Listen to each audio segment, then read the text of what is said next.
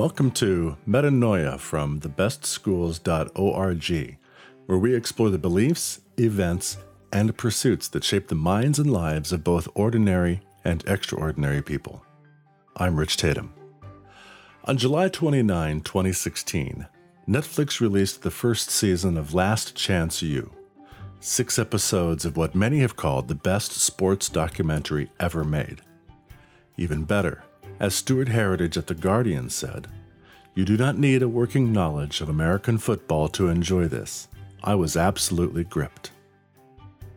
If you haven't watched Last Chance U yet, this interview contains some spoilers, but whether you've seen it or not, you should know the hero of this story isn't the coach, though he is larger than life. The student athletes, heroic and tragic though they are also not the heroes.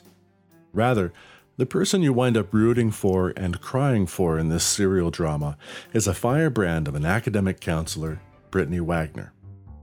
Like most educators, Brittany works behind the scenes. She never expected to be thrust into the spotlight. In fact, she fully expected her footage to land on the cutting room floor. But Last Chance U has done something nobody expected. It revealed the unsung heroism of a winning team's biggest fan and secret weapon, the academic advisor. Listen in to part 1 of a 2-part series as we explore the life and mind of a top-performing academic advisor, mentor, and friend. I'm here on the phone with Brittany Wagner, who has been serving for the past 8 years as the academic advisor for the athletic department at East Mississippi Community College. I think your actual title is Athletic Instructional Advisor and Compliance Assistant. That is correct. Athletic Instructional Advisor is a mouthful. It's a way of saying academic advisor, right? Yes, academic advisor, academic counselor, any of those are fine. And basically the athletic part is just I only work with athletes.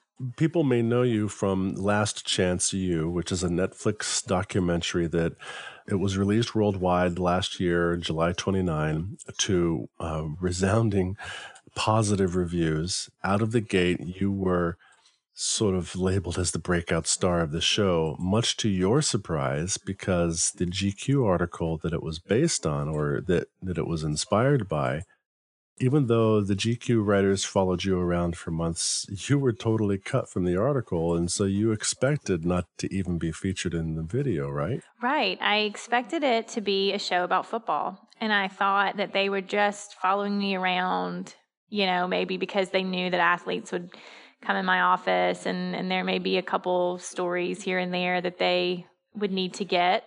I honestly had no expectation of how much or how little I would be in it. I really thought that no one would kind of care about my role, that everyone would be watching it for the football part. And so I just really had no expectations. And you probably weren't terribly surprised because academic advisors really are kind of the unsung heroes of the academic world, aren't they? Yeah, I think that it's a thankless job. I think that's kind of the common theme. Me being cut out of that GQ article kind of sums up academic advising. You're kind of cut out of, all of the hype and forefront, I guess, of college athletics. There are academic advisors at every university in the country that have an athletic program. There is probably a department, more than one person. At your larger institutions, there are 20, 50, people that are working in those departments advising these athletes. And then there's tutors and mentors and all kinds of other people that work under them. And they're just the unsung heroes. They're the people behind the scenes that kind of make the wheels run that a lot of college football fans don't know about. Now, when you began your educational path, you actually wanted to pursue studying to be an attorney before you went to college, and your mom kind of dissuaded you from that path, right? Yeah, she's really mad at me for saying that. But I hate to rub salt in the wounds. I mean, but even after you got to college and you had started studying, you were majoring in sport communication. And your first job out of school was working with the PR department, right? Yes, I majored in sports communication, and honestly, I picked that major because it had the least amount of math affiliated with it. So for all the wrong reasons. And I did love my classes. I did love being in that major, and I always was a sports fan, so I knew I wanted to go into something with athletics. I just didn't know what. My first job was with the media relations department at Mississippi State, just as an intern student worker. And then I worked for the Charlotte Knights, which is a AAA baseball team for the White Sox, the summer after I graduated from college, as an intern again. And so I really felt like I thought that the kind of the media relations, community relations, marketing, that kind of field would be what I went into. And then I got a graduate assistantship at Mississippi State in the athletic academic office. And it was the first time I had ever heard of that. And when I started working there, I knew almost instantaneously that that was what I wanted to do. What made that connection for you, moving from communications, being the outward face, working with the public and translating all of the school's programs for public and commercial consumption, to making those connections with athletes? It's a totally different shift. It's a different perspective. I think it was the relationships with the athletes. You know, those people, the academic counselors may be the people that are behind the scenes that no one knows about, but they are the people connected the best with the athletes. They're the people that actually know these athletes on a totally different level. They know their background, they know their history, they know their tendencies, they know their strengths, their weaknesses, their vulnerabilities. And that was what appealed to me, not necessarily being the face of anything, but being the person that could really build the relationships with the student athletes that were competing for these institutions. Looking back, can you see the direct connection between your parents and your career path today? Definitely. I think that too is, you know, part of, if not all of the reason, definitely a huge part of the reason why this is my passion and why I have been so successful in this career. My dad has a PhD in psychology and is a college professor, but also a psychologist. And my mom was a special ed director, speech pathologist, special ed teacher, and then special ed director. So I think those two, I think honestly what I did was I merged their two careers into my own. I've definitely taken so much from what they taught me growing up and from watching them in their own careers to help me kind of figure out my own and how to deal with the athletes that I work with every day. Did that come as a surprise to you when you first realized that one day that, oh my gosh, I've become my parents? Yeah, definitely. I realized it at East Mississippi, actually. There would be several times where I would have an athlete that I just didn't know how to help. And it was either on a psychological basis, I didn't know how to help them, or a learning disability, basis, and I didn't know how to help them. And I would find myself, rather than calling another counselor at another school or asking someone else, I would find myself always calling my parents. I would call my dad and say, okay, this kid is doing this. What does that mean? How do I need to respond? Or I would call my mom and say, hey, I've got someone that I don't think can read. What do I need to do? So I found myself always calling my parents, and just a tremendous help, tremendous insight from them. How has sport communication continued to help you in this job? I think it all ties together. I realized the other day, I made the comment that I have no marketing experience. And someone looked at me and was like, you actually do you market every day because you're marketing academics. You are marketing academics to athletes that don't want to buy into that. That's what you're doing every day, is selling this to these athletes. And their buy-in is crucial to their success. So, I think that I use it a lot more than I think I do. I also, obviously in sports communication, I had to take a lot of communication classes, a lot of interviewing classes, and media classes, and obviously that has panned out quite well, seeing that I have done hundreds now of television and radio and podcast interviews. I find myself going back to my interviewing class or my speech class or, other media classes that I took. And it's interesting to me how you later on in life, you realize that things that you really didn't think you would ever use, that you actually do use them every day. It seems to me that you have a built-in roadblock that is maybe insurmountable in some ways, because these students can never make academics their top priority, because many of them are coming from small towns and the hopes of the entire town is riding on their shoulders. Right. They have got to make it big because everybody at home expects them to. And you are yammering in their ears, harping on them, asking them where their pencils are. How do you get past that massive roadblock? It's tough. And I think earlier on in my career, I was way more nagging, and I was more narrow-minded in just why, in thinking like, well, okay, well, you just do it. You have to do it. That worked with some people and it didn't work with others. But I think over the years, I've learned that the only way to really get the roadblock down and to get the walls down and to really connect with people is to know them and to understand them and to be tolerant of them.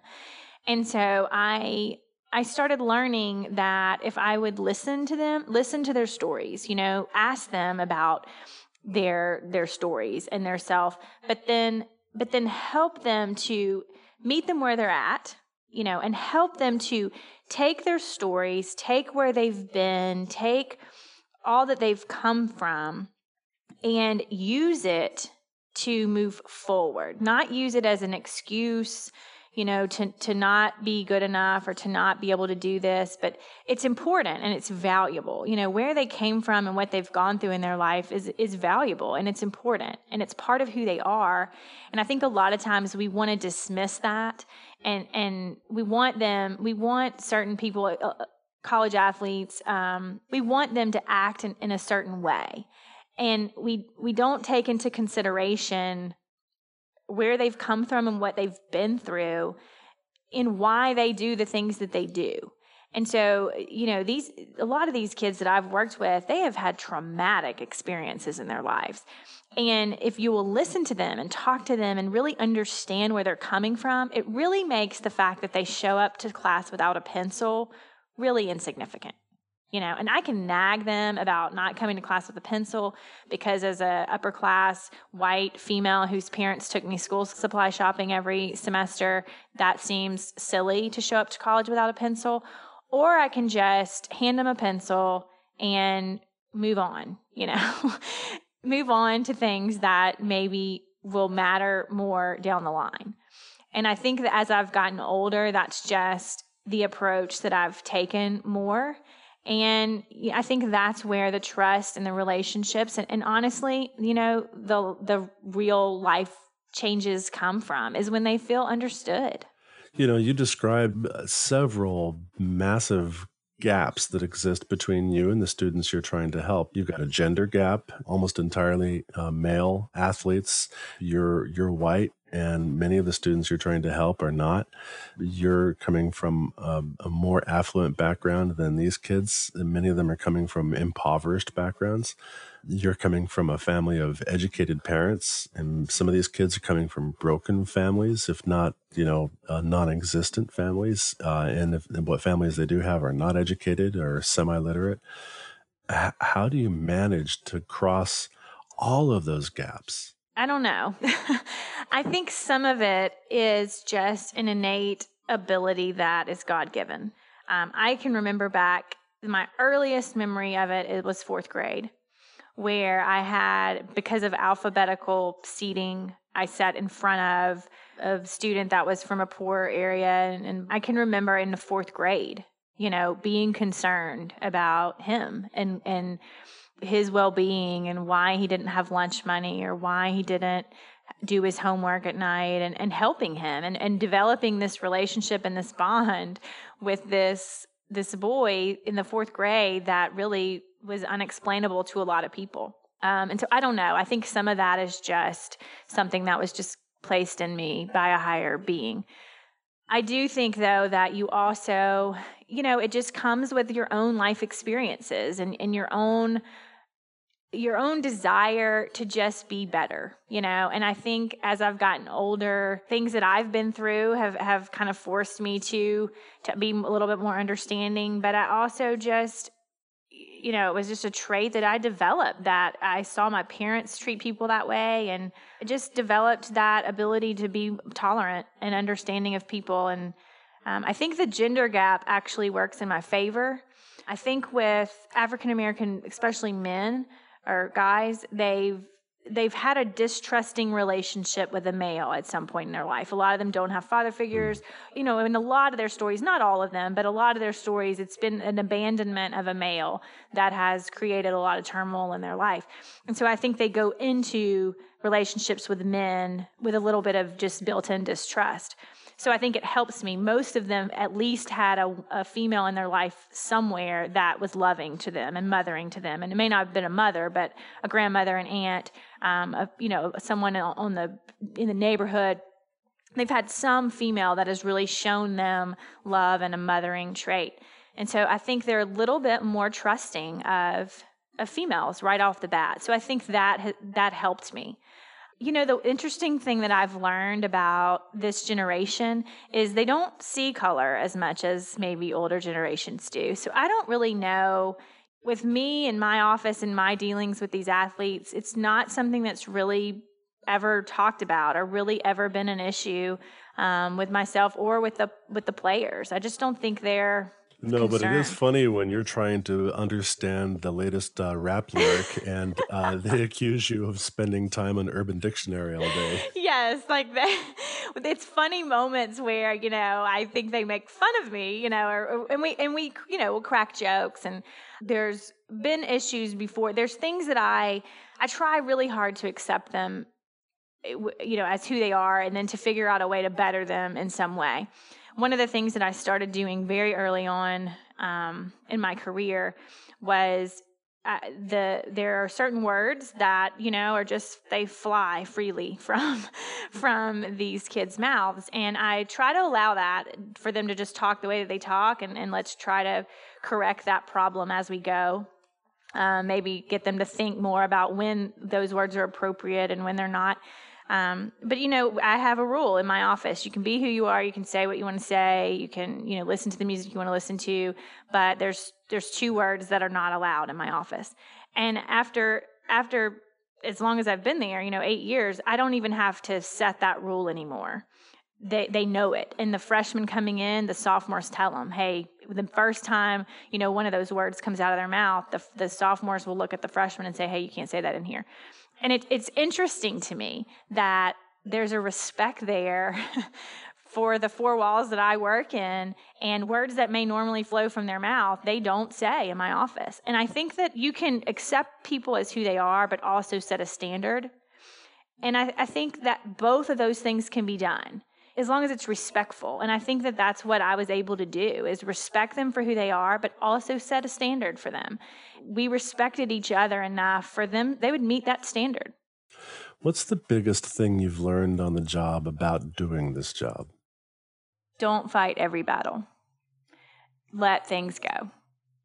When you're dealing with coaches specifically, I don't think it's so much to do with the athletes, but when you're dealing with coaches are typically very egotistical, stubborn, aggressive, especially if you're dealing with coaches that win. There's part of the job description, right? And it makes them they're very controlling, type A, temperamental, and that makes them good. That's what makes them win.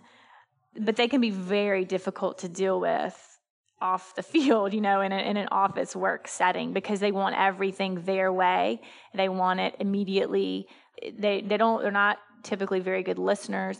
And so I think in the beginning of my career, every little thing that a coach would disagree with me on or would come at me with, I would fight. I would argue or fight or try to stand up for. And I learned that save it for something that really matters. Save those moments and those battles for situations where it's a compromise. It's something that I will not compromise on. But if it's not really going to be that big of a deal at the end of the day, then just let it go. You've said that your true passion is music and dance. Yes. I understand that you were the head coach of the cheerleading squad. I was. Funny how I fell into that. Earlier in my career, when I was at Jacksonville State University in Jacksonville, Alabama, the cheerleading coach had just gotten let go, and it was like in the middle of the year. And so they were scrambling to find someone. And the athletic director just basically saw that I was disciplined and knew that I had a dance background, but just I think saw my work ethic and said, hey, will you do this? Will you just do this to get us through the end of the year? Just take on the cheerleaders and in a very minor role. And I agreed to doing it. And then 4 years later, I was still coaching the cheerleaders at Jacksonville State. You were on stage with Lance Bass. I was. I was. Lance Bass and I were in a high school show choir called Attaché Show Choir. We were very competitive, won 10, I think, national championships in a row. They're still the winningest show choir in the country. And the show choir world is a very huge competitive world for people that don't know that. And Lance Bass and I, we grew up together. We went to high school together. We were in that show choir together before he was a member of NSYNC. You could have had a career in dance. Well, I don't know that I could have. I wanted to. I wanted to be on Broadway. Actually, I have been a singer and sung all my life, and the same with dancing. And obviously, being in show choir, you're doing both, singing and dancing. And my show choir director, actually, my senior trip, he took me to New York with his wife. He and his wife took me to New York. I saw the original cast of Rent. And just a fantastic experience for me. And I think their dream was for me to be on Broadway. And I think my dream, was to be on Broadway. And I just wasn't brave enough. I just wasn't brave enough to pursue that.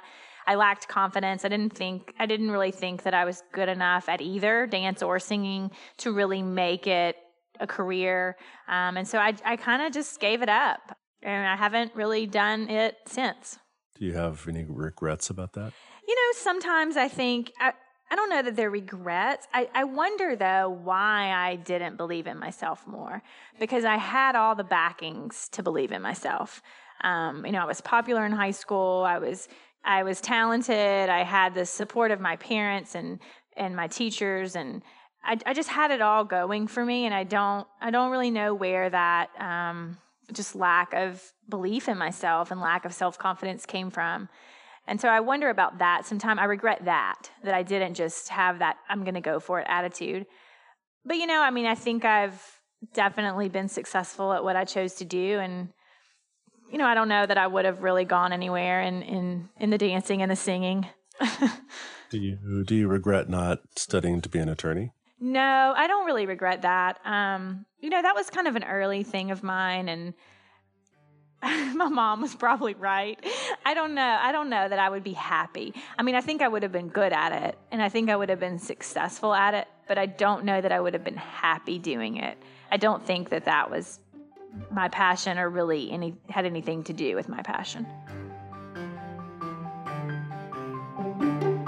Thank you for listening to this episode of Metanoia. If you have any feedback, please leave comments at our website, thebestschools.org, where you'll find this interview and many others. Also, be sure to subscribe to our feed, leave a review on iTunes, and tell your friends.